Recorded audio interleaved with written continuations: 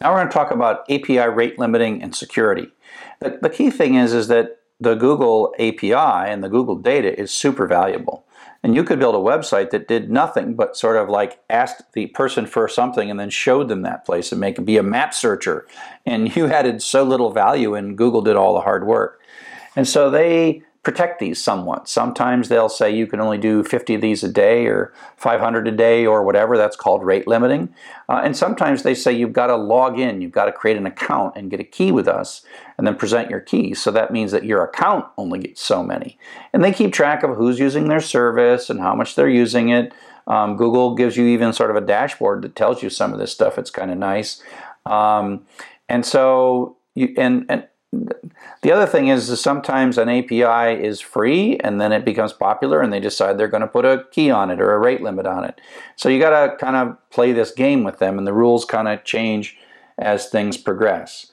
So that geocoding API that we're talking about has at one point in time 2,500 requests a day. You can get more requests if you get a key.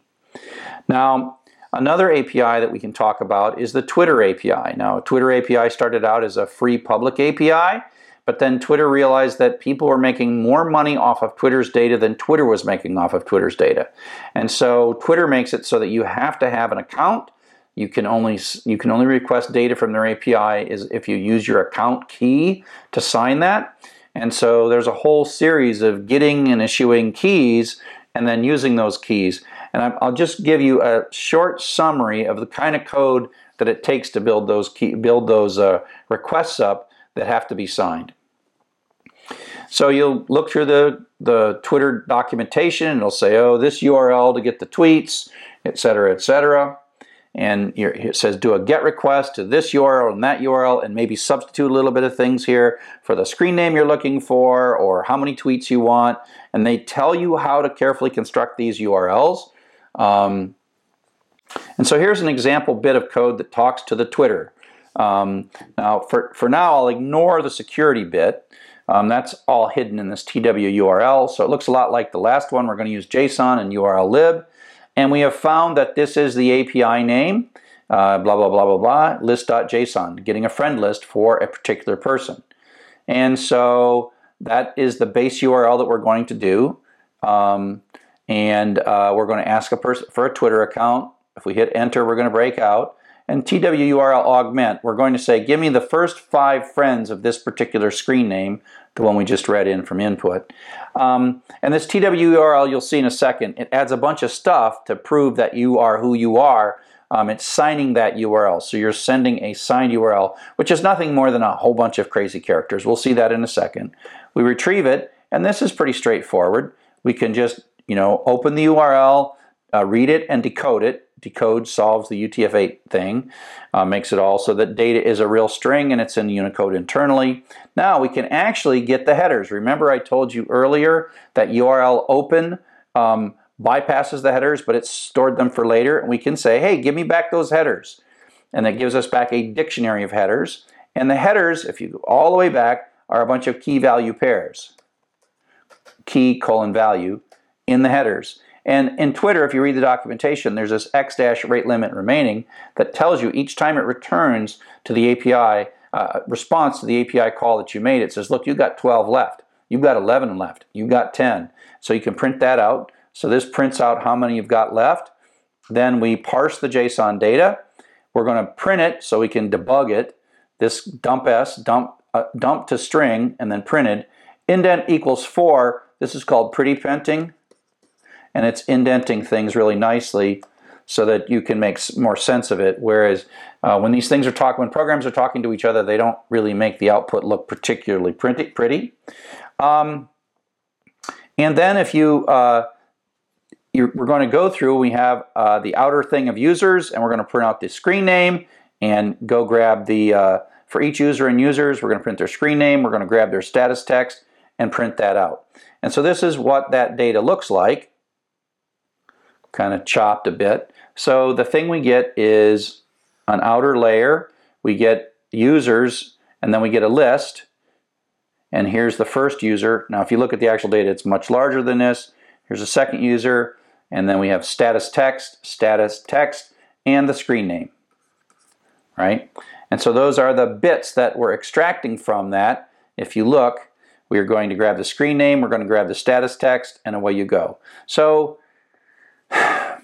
you can start with this, but you realize that once you're looking at this and you're printing this out with Pretty Printing, you can sort of work your way in, knowing that it's either a dictionary or a list. If it's a dictionary, you look up the key. If it's a list, you say which position it is, and then you get more dictionaries within dictionaries within dictionaries, and away you go. And so this code actually, when it runs, it prints out the screen name and then that status and the next person. So it's my first 5, in that case, my first 5 friends and their most recent status, the first 5 people. Now, let's talk a little bit about how the security works. And so you have to go to the website. You have to have a Twitter account. You can't talk to Twitter API without a Twitter account. And then you go to this website and then you set up a key. You say, I'm going to build an application that is going to consume the Twitter API. And then you go in, you have to work through, there's documentation on how all this stuff works. You set up an API key, you set the application. So I made a key called Python on my laptop. And it gives us some values. It gives us a consumer key, a consumer secret, a token key, and a token secret. And you get to regenerate these. And there's this file called hidden.py, and you edit them and copy and paste all the stuff from those pages, those 4 values, into these strings. Now, if you download my code, I don't have my keys in there. I got some placeholders for this stuff. So you got to get to this web page that's on Twitter, copy these things in, and then the TWURL code will start to work. It uses a technology called OAuth, which is a way to sign a URL in a way that proves that you have the key and the secret and the tokens, but and it can't be modified in the middle. So once you send this URL, they can check the key and the secret to make sure that you truly signed it without actually sending the key and the secret. It's actually kind of cool and fascinating, but we won't go into it in great detail here. And so if you look at the code in twurl.py, this is the code that does it. It actually pulls in an OAuth library. That hidden.py, that is that code that you've got. And it's got the consumer key, the consumer secrets. This is pulling that from hidden.py. This is a lot of stuff that's using this OAuth library. Don't worry too much about that. Eventually it produces a URL that looks like this. And what happens is this was the base URL you were told to use. Then you have count equals 2 and screen name equals Dr. Chuck. Those parts are your parameters to that web service call.